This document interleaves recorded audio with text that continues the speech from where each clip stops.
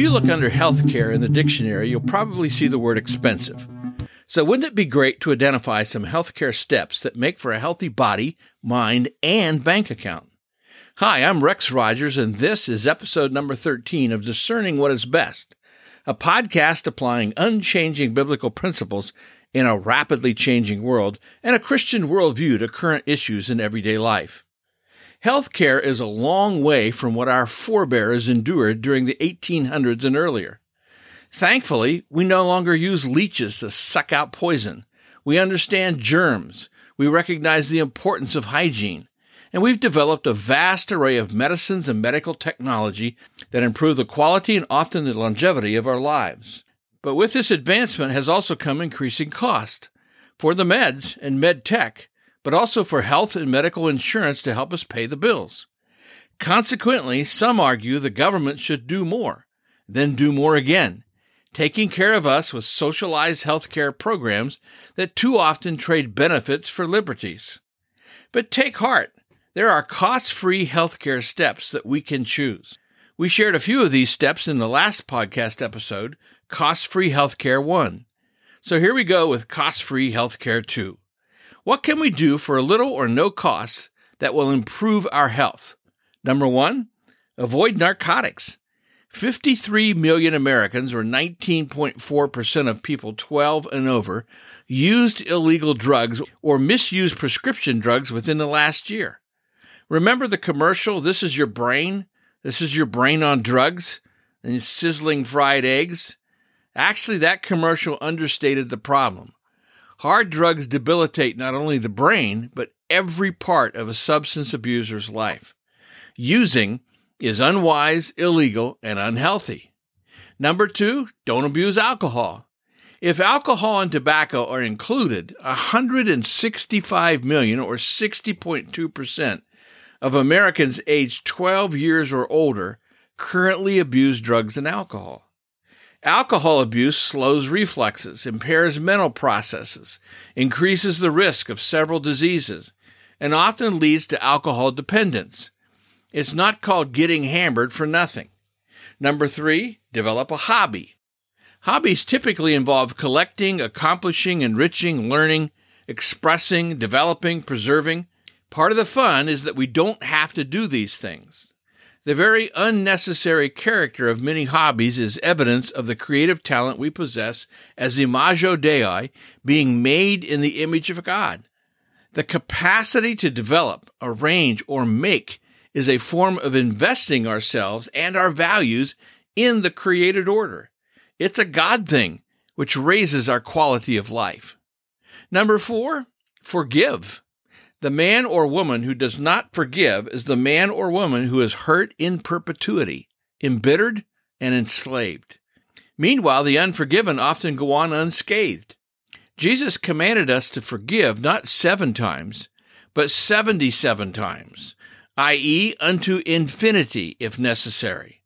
Forgiving doesn't exonerate another person. God still brings things to account. Forgiving is a divinely enabled act that releases us. You probably know someone who hasn't forgiven a parent dead for 25 years. It's sad. Unforgiveness is a cancer of the soul. I can't prove it, but I think unforgiveness is the number 1 sin in the Christian church. Number 5, avoid sex outside of marriage. Friends with benefits is a hip phrase communicating the general moral state of our culture. It denotes unmarried friends who have sex sans commitment whenever they're inclined. But sex outside marriage is neither as casual nor as inconsequential as commonly believed. On the contrary, certain pathologies form a scary list of direct and indirect consequences. STDs, unwanted pregnancies and sometimes abortions, broken marriages, and additional psychological, spiritual, and physical forms of duress that can last a lifetime. This podcast is about discerning what is best. If you find this thought-provoking and helpful, follow us on your favorite podcast platform. Download an episode for your friends. Number 6, serve others. If you're feeling depressed, down in the mouth, or logy, focus upon someone else's problems. Then help them. It's amazing what love one another does to one's perspective, feelings, and even actual circumstances. Number 7, don't speed. From our youth, we've heard speed kills. It does. Number 8, get married. Now, I'm hard-pressed to argue that this one is cost-free, but researchers have repeatedly made the case that married people are healthier and tend to live longer than unmarried people. It seems God knew what he was doing when he said it's not good for the man to be alone. Of course, women have always known that men would make a mess of things if left to their own devices. Number 9, get a pet. Again, not sure this is truly cost-free, but with the dividends, the costs are minimal and worth it. People who own pets live longer, healthier lives. It's called pet therapy. Go figure. Our Brownie the Beagle has a philosophy, a consistent one. If I say I'm really stressed, Brownie says, let's go for a walk. If I say such and such happened and it's a bummer, Brownie says, let's go for a walk. Me, my favorite team just lost. Brownie, let's go for a walk. Me, the world is coming to an end as we know it. Brownie, let's go for a walk. The moral of the story is, if you need near cost-free healthcare, get a dog or other pet.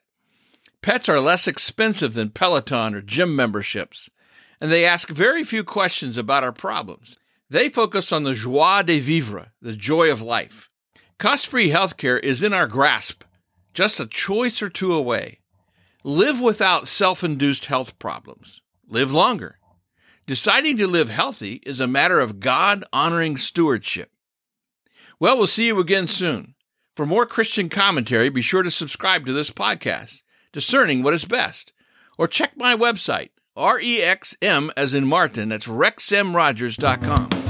And remember, it is for freedom that Christ has set us free. Stand firm.